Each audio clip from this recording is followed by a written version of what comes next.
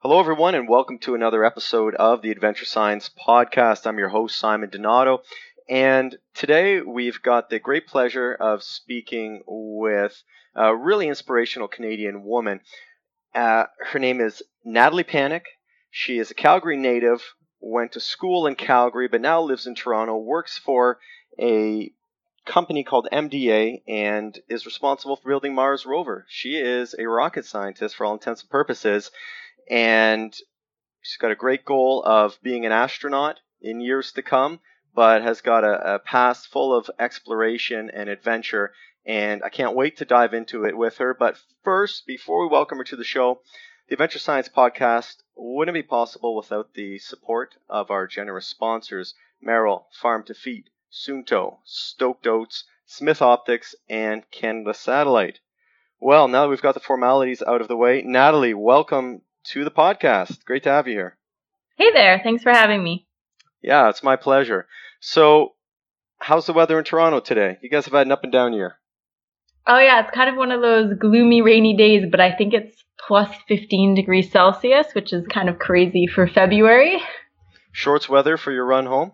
Yeah, for sure. Nice. So, did you grow up in Calgary or just go to school at U of C?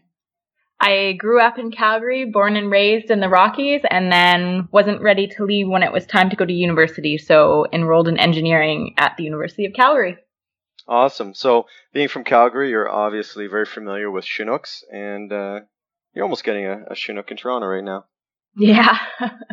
You don't get the nice cloud formations here, though. It's just gray. Yeah, that's true. You don't see the wall of cloud coming through, which is absolutely beautiful. But I always have to start at the beginning with everybody who's on the show because I get to interview so many interesting people. And how did it start for you? How did you know you wanted to be involved in science and lead a life of adventure? It scares a lot of people off, frankly. I don't know if I knew that I wanted a life in science and a life of adventure, but I had this goal of wanting to be an astronaut and travel to space that I think was born by watching a lot of sci-fi on TV or in movies, whether that was Star Wars or Star Trek or Stargate. And I wanted to be part of this amazing and dynamic team that was exploring to the farthest reaches of the galaxy. And I think that goal has really fostered all of the cool science and engineering related projects that I've done with some adventure along the way. So let's talk about some of the early adventures then, because there's something that clicks when we're young. And we may not realize it at the time, but I do believe that it sets us on our life course. And some of us recognize it, some of us unfortunately don't. Do you have any memorable experiences, adventures, little expeditions you did with the family perhaps growing up that really are vivid memories for you? I have so many really awesome memories from when I was a kid because my family camped literally every weekend from May to September out in Kananaskis. Okay. So every Friday we were on the road, going out towards the Crow's Nest Pass, and then spending a couple days out in the bush, whether we were hiking or fly fishing or just sitting by the campfire, getting ready to look up at the stars. And I think that was a really formidable part of my life and really set me on this path of loving being outside and being in nature. Interesting. So as you grew up and a little bit more independent, did you start doing this on your own, or have you typically done most of these projects or these trips with friends, family, other like-minded people? It definitely started out with my family. We camped in a trailer on Crown land, so never in a campground out in the bush. But I didn't ever really do a lot of backpacking or long distance trips at that point. And then as I got into high school and university and started meeting more like-minded people and seeing what others were doing out there, I really got intrigued by the idea of carrying everything you need on your back and going out on long distance backpacking trips. And that's been a lot of the way I've explored in the past few years. Interesting. You want to chat about some of those trips? Any major highlights? Some exotic locations? Definitely going up to Baffin Island and doing the Ekshayak Pass. That was really cool. I've done a lot of hiking in North America, especially out in the Rockies. down in Patagonia, on the east coast of Greenland. Definitely try to mix up trips internationally and in North America, because I think there's so much to see right in our own backyard. And I am really trying to get out further north and explore more that northern Canada has to offer. Interesting. What are some of the challenges that you've noticed going from perhaps hiking in the Canadian Rockies to doing a big project up in Baffin? Definitely, there's a lot more planning involved, a lot more resources needed. It's a lot harder to get to. There are huge costs involved. Unfortunately, it's not that easy or cheap to travel around to the far reaches of northern Canada, and then limited access to people and civilization once you're there. So you really have to be self-sufficient and able to support yourself. Mm-hmm. Well, do you know a fellow named Ray Zahab? Yes. Yeah. I know of him. Okay. Well, he's Mr. Baffin as far as I know, and he's done Akshayuk Pass several times at least with his organization as well as just independently. I know he loves it up there. I've seen spectacular imagery. So how long did that trip take you, and why did you choose that spot in Canada as opposed to any of the other classics? That one, I think, took us about 7 days, and that trip idea came from reading Explore magazine. So I am an avid reader of that Canadian publication and happened to get a Parks issue maybe 8 years ago, and I saw a picture of Mount Thor in it, and I thought, Yeah. I need to go there. Yeah, it draws a lot of hikers and a lot of climbers to Mount Thor, and now base jumpers. Yeah, So, absolutely. yeah, spectacular area, one that we've yet to go to. So, what's next on the travel and adventure plan for you? I've got a couple ideas spinning. One of them is a backpacking trip in Alaska. So, backpacking in Wrangell St. Elias National Park and getting flown into the Wrangell Plateau and then basically route finding our way out. And then I've been trying to figure out how to get up to Ellesmere Island to do a hike between Lake Hazen and Tanqueray Fjord. But that one is proving quite costly. Yeah, no kidding. It's incredibly expensive to do projects in the Canadian Arctic, and that's one of the great frustrations, I think, for adventurous Canadians who want to explore their own backyard. And we've got national parks up there. We've got, I mean, millions and millions of acres of crown land that most of us will never see, not because of desire or lack of will, but because it's prohibitively expensive. And it's interesting, and the reason I know this is because we've been working on a project there for a number of years. One of my friends, Susan Eaton, who's leading the Sedna expedition to snorkel in the Northwest Passage, they face it every year. It's incredibly expensive to work up there, and it's frustrating, really, because I can fly to Europe or Asia cheaper than I can fly to a location in my own country. Yeah, absolutely. It's one of the biggest barriers, just getting there.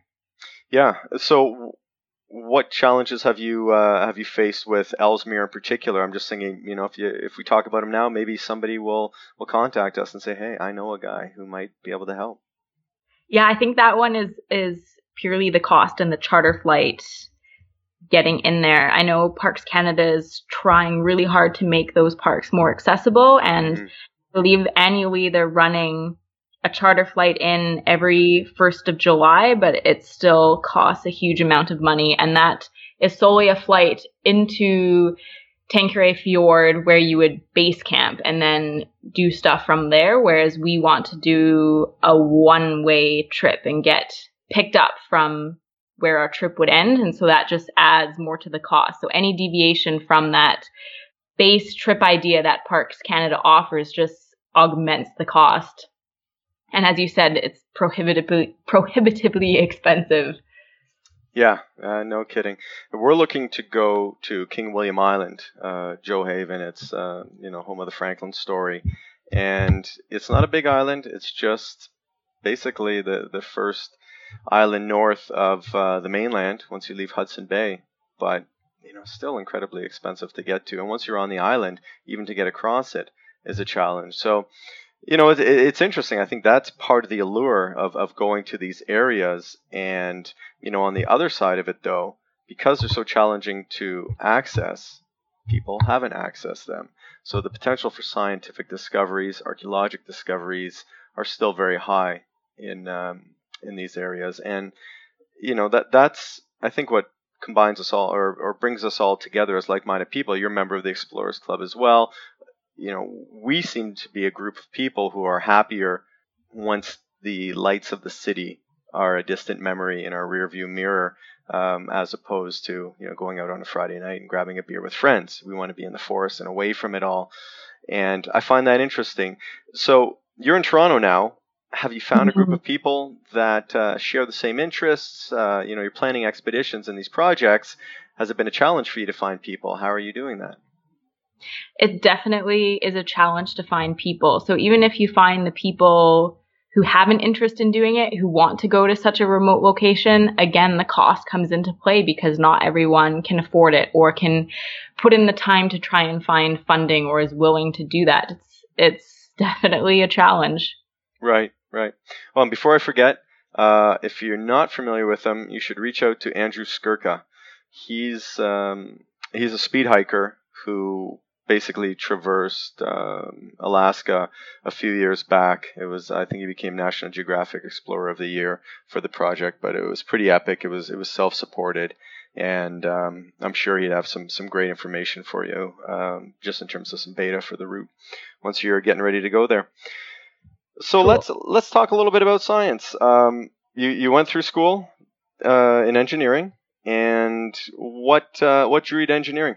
To be honest, I don't think I even knew what engineering was when I was a kid or I was in high school, but I ended up really enjoying my physics classes and had an amazing teacher who I think showed me the rewards of a life built around engineering and science. And then I had spent a lot of time Googling the careers of astronauts and what astronauts were, and most of them were engineers. So I thought that's probably a good foundation if I want to achieve this goal of ever traveling to space.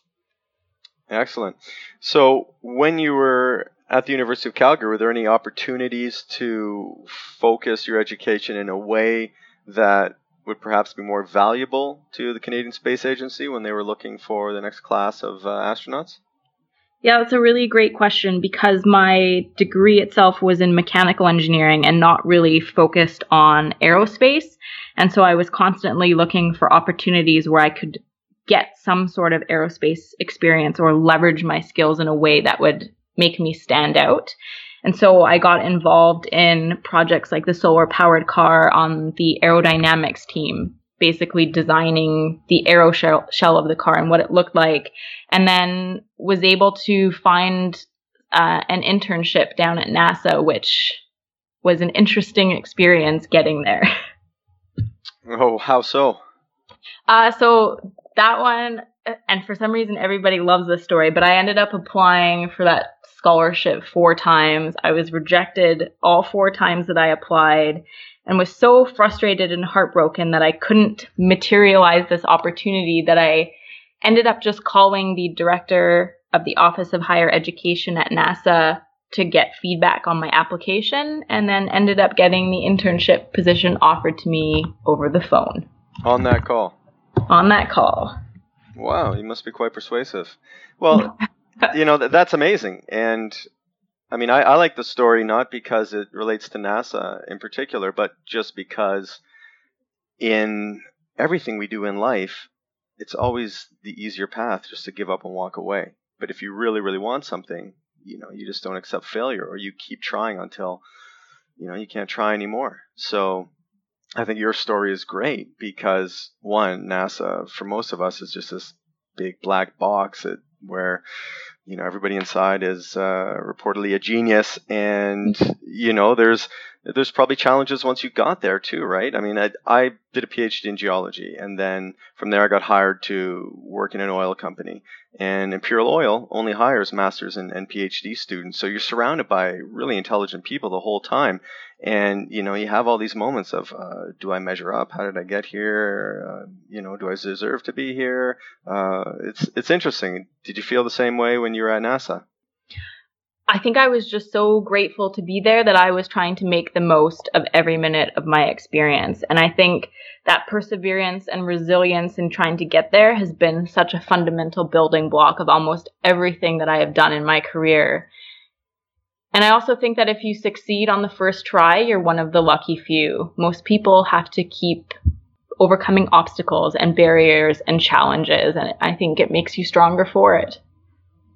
Yeah, couldn't agree more. I mean, that's life, and especially once you take it in the field. I mean, if you've been involved in any Explorers Club expeditions or just general scientific field work, I mean, nothing ever goes smoothly. You're in the field for a period of time, and does all the equipment arrive on time? Is it broken? Some of it, you're always course correcting as you go and adapting, and I think that's one of the most valuable traits that we can pull out of challenging situations that we put ourselves in. It's just the ability to be adaptive. So let's talk about the work that you do as much as you can. I'm sure a lot of it's proprietary, but you said you're working on a Mars rover right now. How challenging has that been? What kind of things are you doing, and what are the big hurdles for you guys to overcome?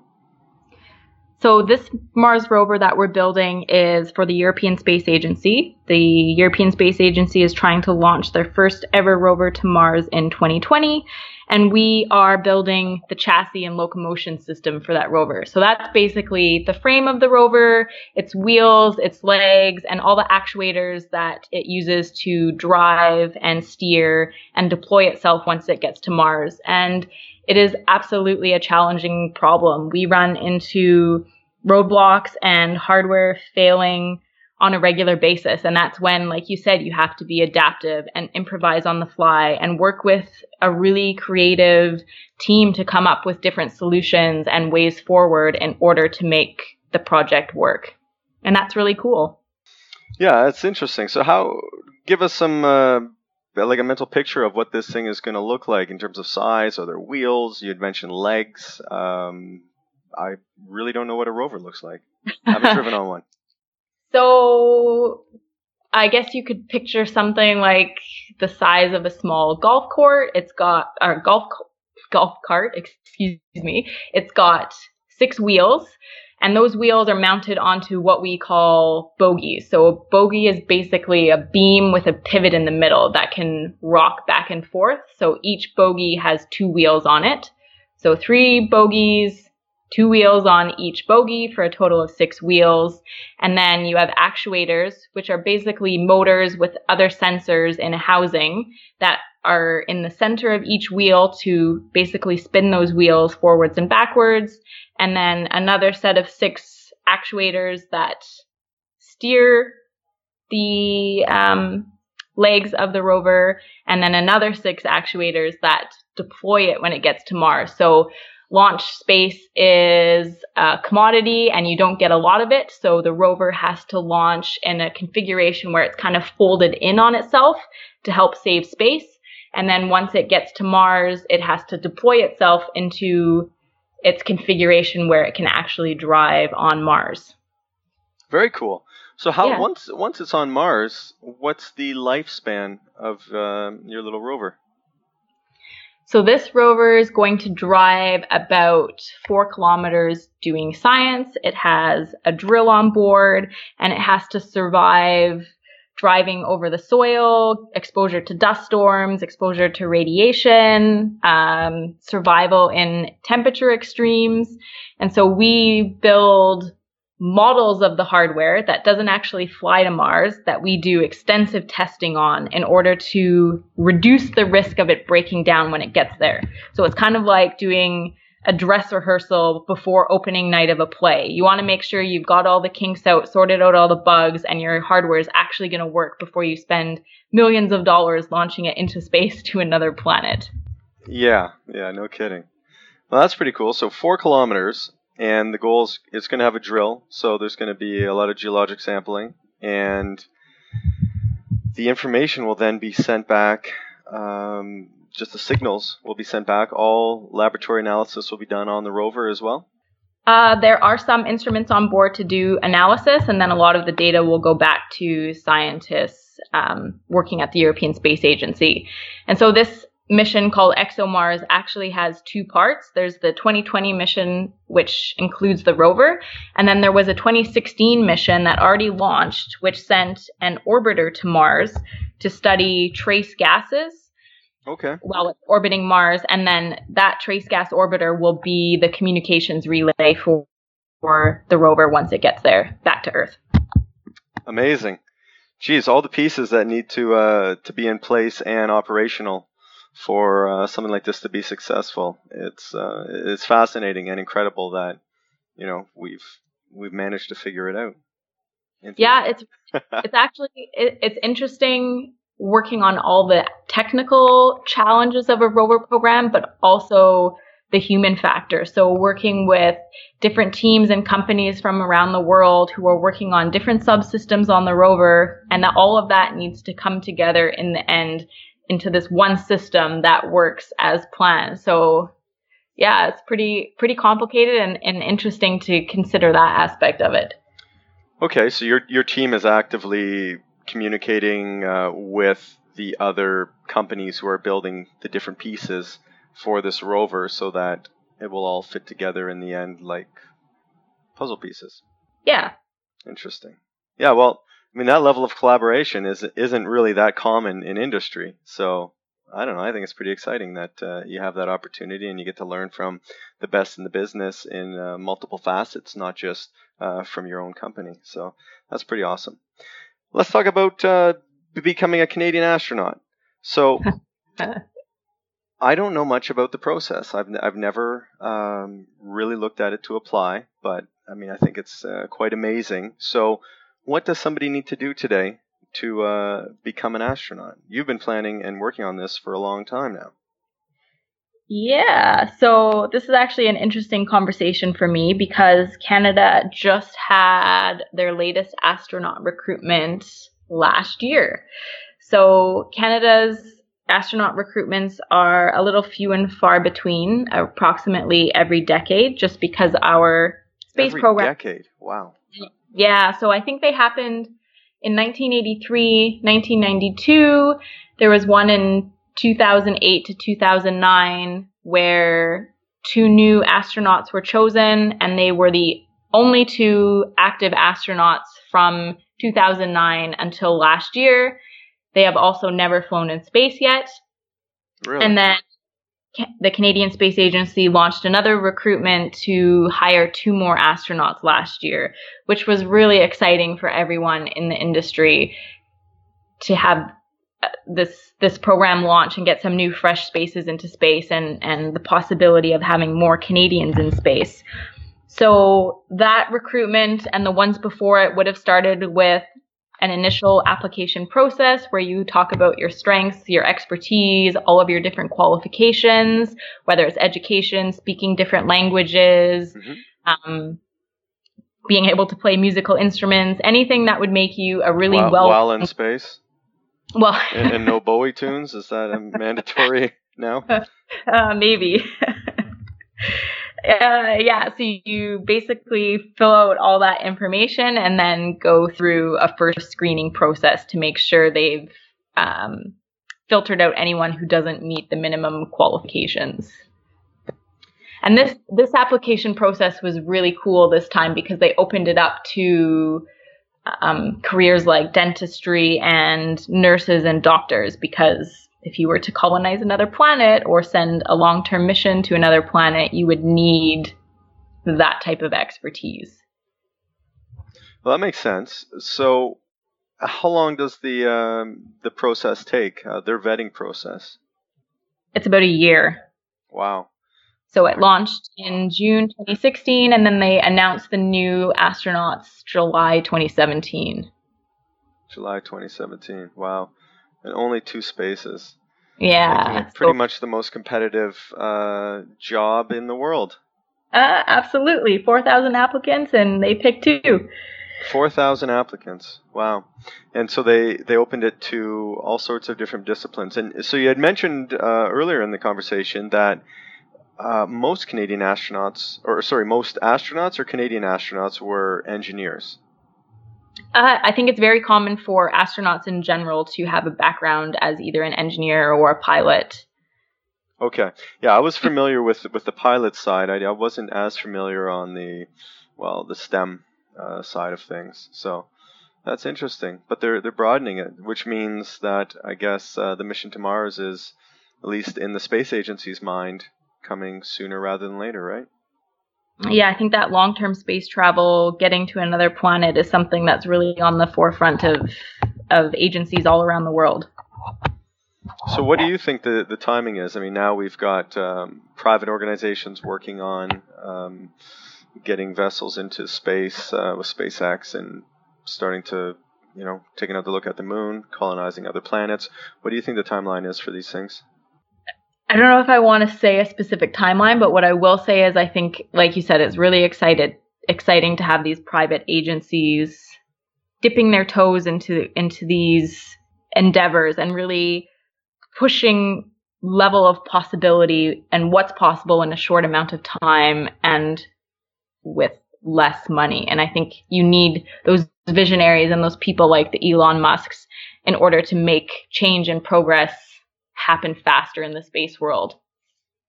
Interesting. So you think that they are giving the overall space program, global space program, a little bit of a nudge and accelerating it, or perhaps challenging some of the existing notions about space travel? Yeah, I think accelerating and challenging are great descriptors. They're challenging what people have said is impossible and going out there and doing it. And at the same time, it requires collaboration with these agencies like NASA and the Canadian Space Agency, who have been around for a long time and who have a lot of experience and lessons learned in these endeavors. And I think it's that collaboration that's really going to propel human travel to another planet. Yeah, well, I mean, you see it in so many industries. There's stalwarts, and then you have the small innovators, and a few of them just make these breakthroughs that are game changers. I'd mentioned earlier that I came from the oil and gas background after graduating, and at that time, tight plays, so pulling oil or gas out of shale, was innovative, and not a lot of people knew how to do it. But now it's revolutionized oil exploration across North America, for good or bad. I mean, that's a separate debate, but it's an industry that I know, and it really changed the game as classical reservoirs started to dry up. Being able to fracture and extract hydrocarbons from previously inaccessible plays has put America at least on the path to being energy self-sufficient through fossil fuels that way. So, it's just, that's what I know. You see it in all industries, though, and it's pretty fascinating. So I'll be interested to see where these private companies end up going, and how kind of the national space agencies in Europe, Canada, NASA, how they respond to it as well. Well, let's put our feet back on planet Earth for a moment here, and you're a huge champion of the STEM movement, and science, technology, engineering, math, for those who don't know, and in particular, basically inspiring females to get involved in these academic disciplines. It's been an issue for years, and now your face is all over the internet, trying to encourage and inspire women to enter. So how has that come about for you? Is this something that you sought out on your own, or were you anointed? I mean, I'm really interested to know more about this and how the movement's going, because it's so important. So I thought about this a lot, actually, and I think what happened is that I ended up on a project at work where I wasn't necessarily fulfilled. I wasn't feeling like I was challenged and getting out of it what I was putting in. And then at the same time was examining where I was at in this path of becoming an astronaut and realized that I've had a lot of really cool experiences, whether it was the solar powered car or learning how to fly or building space robots, that I could be sharing with other people. And I also recognized that I wish I could have just emailed Roberta Bondar or Chris Hadfield when I was a kid and asked them how they got where they were. Asked them what I needed to do to make it easier to go down this path. Not saying it was easy, just easier to find my way. And so that kind of motivated me to interact more on social media and start a blog and really start putting myself out there on Twitter and Instagram and making myself available to connect with young people. So that's how it all started for me.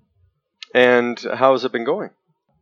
It's been really cool. I think in the day and age we live in where you can share information instantaneously, we're really starting a movement and creating momentum for STEM and showing people the rewards of science, technology, and engineering in our communities, and also science literacy.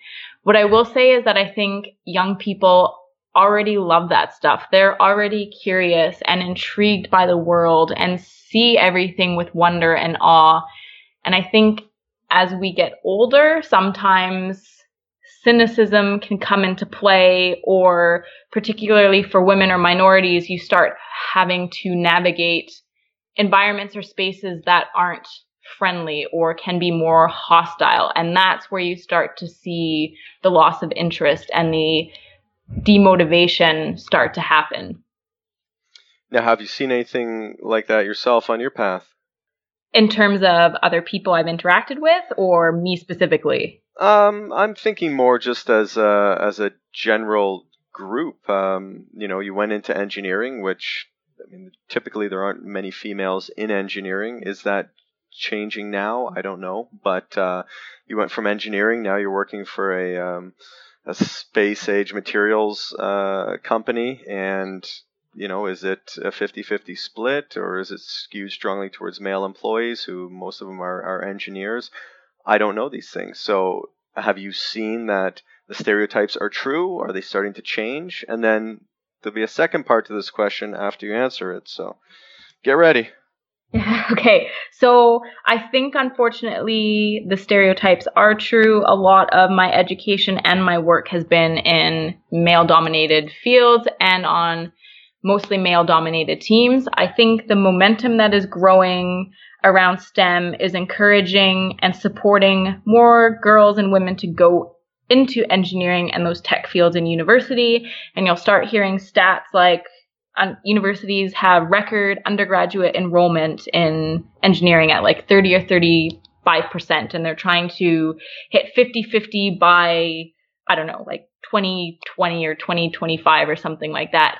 And that is fantastic. That is super awesome. But I think that's a bit of a narrow-minded view of trying to change the ratio in STEM, because it doesn't consider whether those women graduate with their degrees. It doesn't consider whether they enter industry and engineering after they graduate. It doesn't consider whether they stay in industry beyond 2 or 5 years or after having kids. And it doesn't consider women moving into leadership, management, director level, and board level positions. So I think there is a lot of work to be done. There is a common term that has replaced breaking the glass ceiling in having to navigate a glass obstacle course.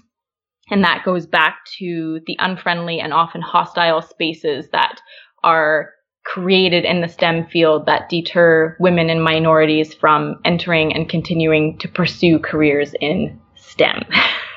That was a mouthful. Yeah, I couldn't repeat that, but that was a great answer. I'm gonna have to put my second part of this question on pause now, because I didn't realize it was such an obstacle course. Chanel, my wife, she usually hosts this podcast with me. Well, we've got our first one due in 2 weeks, and in the United States, getting 3 months off after a baby is kind of standard. Usually, it's 6 weeks to 3 months. So, we've had the discussion. Well, what do we do? Should we focus? Well, me focus more of my energy on my businesses, while she spends more than 3 months raising kids, or should we work 3 months? And it's just these are the questions that families have now, and it really feels unfair as a male because, well, all right, I guess I'll just continue doing what I normally do. Well, everything in your life's going to change because the workplace isn't designed to accommodate females who want to be leaders in industry or go on. And I think, that aside, it's fascinating that you've taken it just beyond, all right, STEM, let's get more girls taking science and math classes in high school, and then, hey, we're doing better now in university because a few of them have enrolled in these science and math heavy disciplines. And you've taken it to, all right, well, how many are graduating? How many are then entering industry in their field of study? How many are moving up through the management chain or, building long and fruitful careers? So, obviously only time will tell, but I think, there's going to be quite a step change in society that it really seems to have already begun. Especially with the Me Too movement, that it's not related to STEM, but it's all about equality, and there's a greater push for equality between women, minorities. The voice is getting louder, and it's great to see. So, what this finally brings me to my second part of the question, though. What are you hearing from the girls and women that you've inspired who are reaching out to you via social media or other platforms that you have available? I think that's the most rewarding part about doing this, is when you get the young women emailing and asking for advice on what to study in university or what type of scholarships are out there, and being able to have a one-on-one connection with someone where they can hear my experiences about how I failed. And one of the most common comments I get is that, oh, you're a rocket scientist, you've accomplished so many things, you must know exactly what your path is and what to do next. And I think for most adults, we're all just finding our own way. We don't have it figured out. We have moments of vulnerability and fear and where we don't know all the answers. And I think it's really important for young people to hear that, to know that they don't have to have it all figured out right away, and that it's okay to change your mind, to think that you want something and then have more experiences or learn something new and realize that you want something totally different. That is perfectly okay. And then as a follow-on to that, I love when I get emails from dads saying that they watched a talk of mine, or that they have brought their daughter to see a talk that I've given, and it's really allowed them to connect more with their daughters and help encourage them to be curious about the world around them and to not be afraid to go outside of their comfort zones. Well, I think that's a wonderful answer, and it's a great way to think about things, because you just can't quit on it, and failures are just teachable moments, right? So, sharing that message is pretty important. So let's go back to the expedition side of things and getting dirty, getting physical. When I was in grad school, I would lead, summer field camps for the undergrad students in the geoscience department. And I remember the very first one I was going to do, the instructors, so I was a grad student and there was a bunch of profs who were the leaders here. They said to all of the grad students who had been hired as field assistants, they said, all right guys, you're going to have to really monitor your teams because the girls aren't going to drink. They don't want to have to go to the bathroom out in the forest, so they're not going to drink and they're going to get dehydrated through the day. Guys, there's not kind of the same stigma about guys going to the bathroom in the bush. So ever since then, I noticed that, young women just have this sense of nervousness being in the field. And with adventure science, my favorite expeditions are always the ones that are female heavy, because it really it breaks that stigma. And, if everybody else in the world could see what I see these women accomplish when they're out in the field, male or female, really, there's no difference. It's just people doing what needs to be done and pushing themselves day in, day out. It's very, very impressive. So to go back to, your upbringing with so much camping, and now, you're choosing to lead these trekking expeditions in very remote places where you have to be self-sufficient.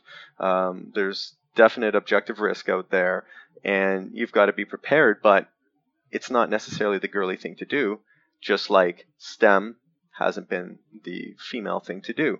So, do you think there's a tie there, or did one lead to the other? I don't know. They seem so similar to me.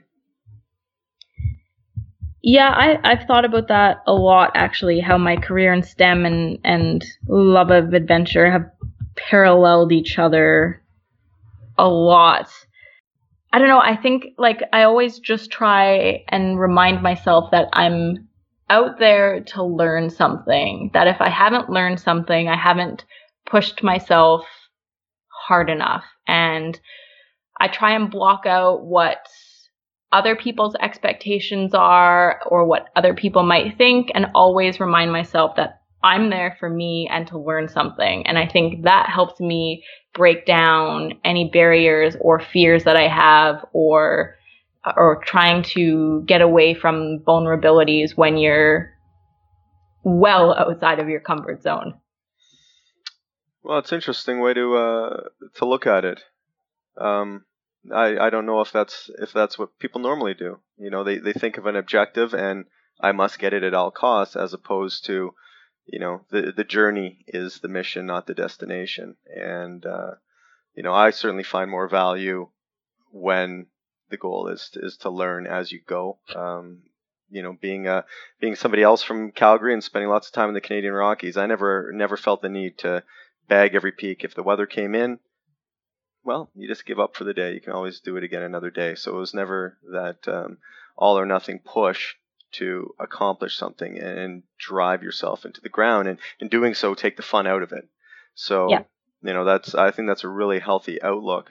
So I have a question for you about your expeditions. Who do you typically adventure with? Do you have a little group of adventure partners, or a few people in particular? Most of the time, it's actually just my partner, Cam, and I. Okay. Yeah. So he's a big-time adventurer as well, likes to get lost in big places? Definitely likes to get lost in big places, but I'm more of the planner, whereas he likes to just roll with it as it goes. So it's an interesting mix of personalities. Well, I think it's a complementary mix of personalities where without a plan, you can't get anything done, but best laid plans, still have to have room for adjustment. And maybe that's what he brings to the mess. Well, I will wrap this up with one final question. I asked this of everybody. It's really been an interesting conversation so far, and you've made my brain jump around a little bit here. I like it. What is a mantra that you'd say you live by? The one that I say all the time is dream big, but I'm going to change it up tonight because yesterday I just watched The Tooth Fairy with The Rock, and that movie centered around yes, funny, I know. That movie centered around the principle of what if. Always believing in possibility and just asking yourself what if, believing that anything is possible. Well, it certainly seems to fit with your personality, and I think your successes have proven it thus far. So that's a great mantra, and thanks so much for taking the time to chat tonight. I really appreciate being able to just ask you some of these questions and learn a little bit more about you and your path to where you are now. And I hope the Canadian Space Agency opens a few more spots up soon. I'm sure your name's going to be listed amongst those selected at some point. That would be pretty rad. Thanks for having me. Oh, my pleasure. All the best. Thank you so much for listening, and I hope you enjoyed this week's edition of the Adventure Science Podcast.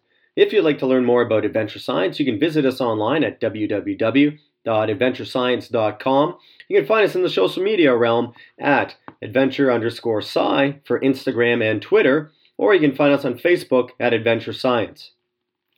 Technical assistance for the Adventure Science Podcast is provided by Olivier Hubert-Benoit, and Adventure Science wishes to thank its sponsors for making this possible: Merrill, Farm to Feet, Stoked Oats, Suunto, Canada Satellite, and Earthcast. Thanks for listening, and we'll catch you next time.